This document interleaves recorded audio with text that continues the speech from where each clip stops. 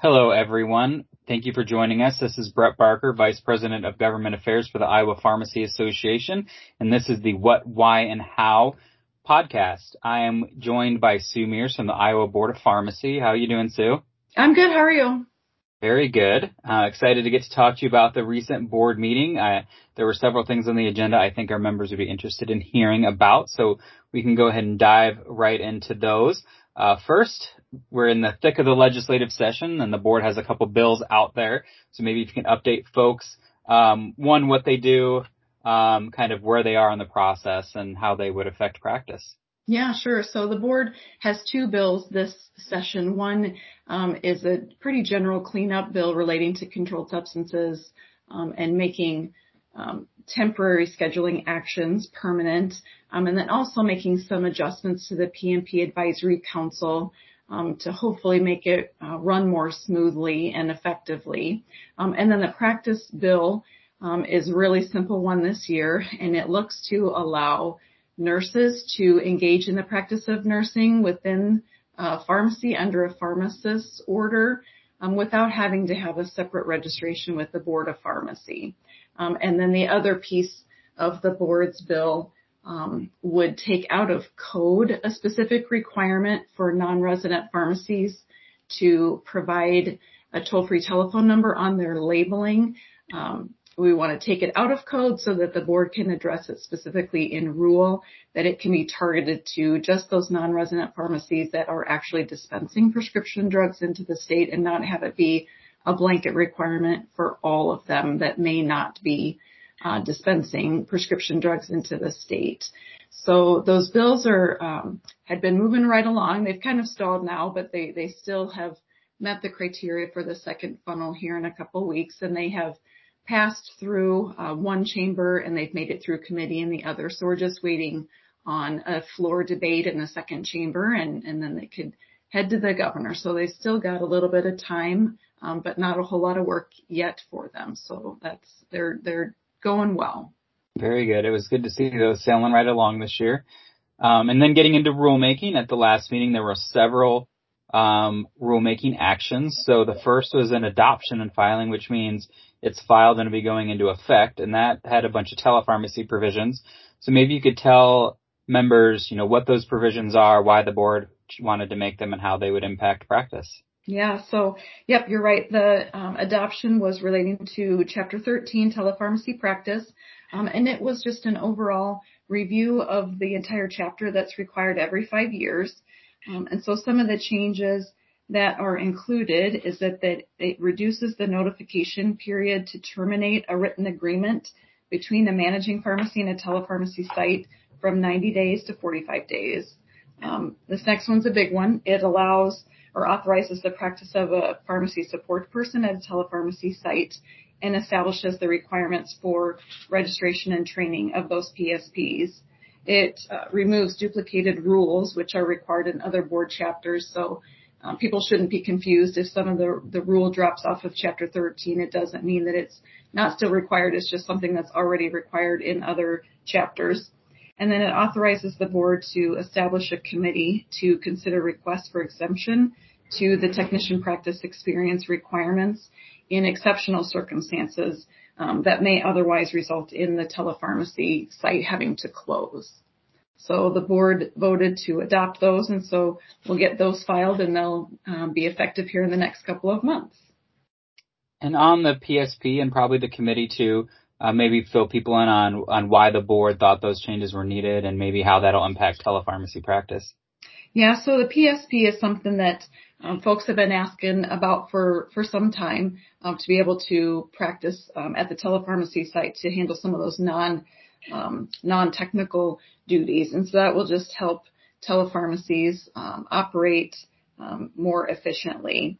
And then as far as the committee, there have been instances where a telepharmacy site has a change in staffing, and the telepharmacy site or the managing site maybe has another technician who hasn't quite reached all of the training requirements, but the pharmacy feels like they would be sufficiently prepared to operate the telepharmacy site, and they would like to be able to have the opportunity to have the person be excused from some of those requirements, kind of somewhat like a waiver without the problem of the timing from a waiver when the board only meets every other month or so. The timing just may not always work out to get a waiver before the board, and telepharmacy maybe needs to get somebody staffed in there more quickly. Awesome. The other ones were notices of intended action, which means the board's providing notice to the public that they are intending to pursue rulemaking, which opens a comment period. So the first one that caught my eye was changes in some delegation authority and looked like specific to remote supervision. So again, if you can give the what, why, and how to that. Yeah. So this is proposed to allow pharmacists to delegate technical functions relating to prescription processing activities, so data entry, insurance processing, etc., to an Iowa registered certified pharmacy technician who is performing those functions just at a location other than where the supervising pharmacist is physically located. And so the proposed rules would lay out specific conditions that would have to be met for that to be okay. And so those conditions are that there would have to be adequate security and supervision at all times to prevent unauthorized access to and unauthorized storage and transfer of confidential patient information or patient records. The supervising pharmacist would have to have real-time access to the prescription processing system that's being used or the patient records which the technician is processing.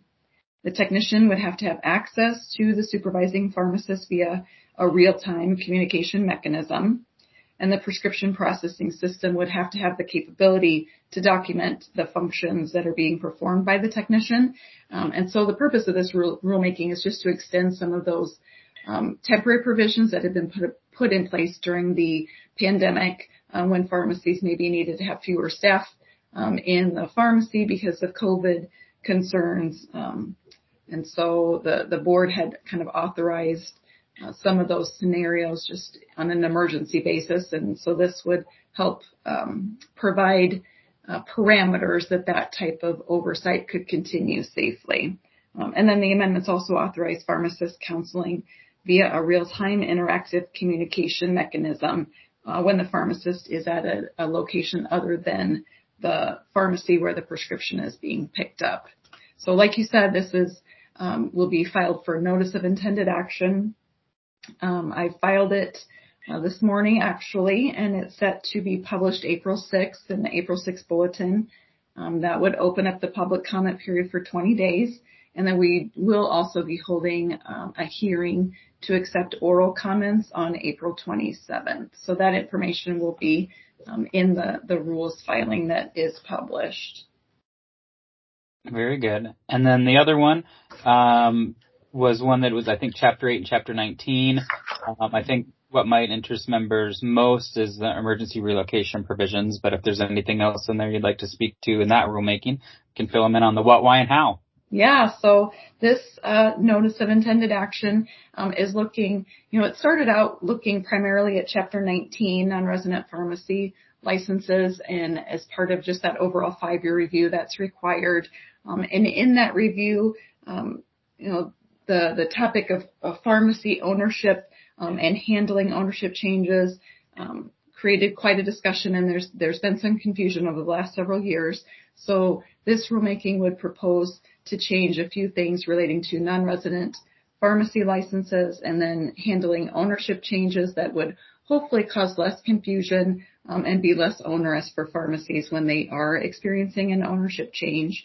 But then as far as, like you mentioned, for temporary relocation, it would provide specific parameters for a pharmacy that when they have some kind of exceptional circumstance or a disaster, fire, flood, derecho, etc., that they need to relocate because the pharmacy has sustained enough damage or is in any way unsafe to be open.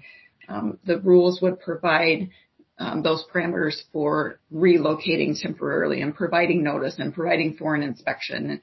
The board has handled those situations just kind of on a case-by-case basis over the years, but this would provide some specific direction and guardrails for that process. Good. And that covers the rulemaking. Was there anything else from the meeting that you think was of interest, or anything else the board is working on that's a big topic right now? Nothing, I guess, that's coming to mind. That was a while ago now already. I know. And then, do you have the dates of the next meeting handy? Is it May probably? Yeah. Yep. The May board meeting is scheduled right now for May 1 and 2.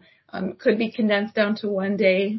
So if that happens, the information will be on the board's website about a week or so ahead of time. Great. Very good. Well, as always, we appreciate your time today. It's very informative. And hopefully members enjoyed learning more about what the board's doing and the what, why, and how behind it all. And we look forward to putting another one of these out in a couple months in May. So hopefully it'll be a little bit warmer and some nicer weather than next time we see each other on this. Indeed. Thanks again for your time, everyone.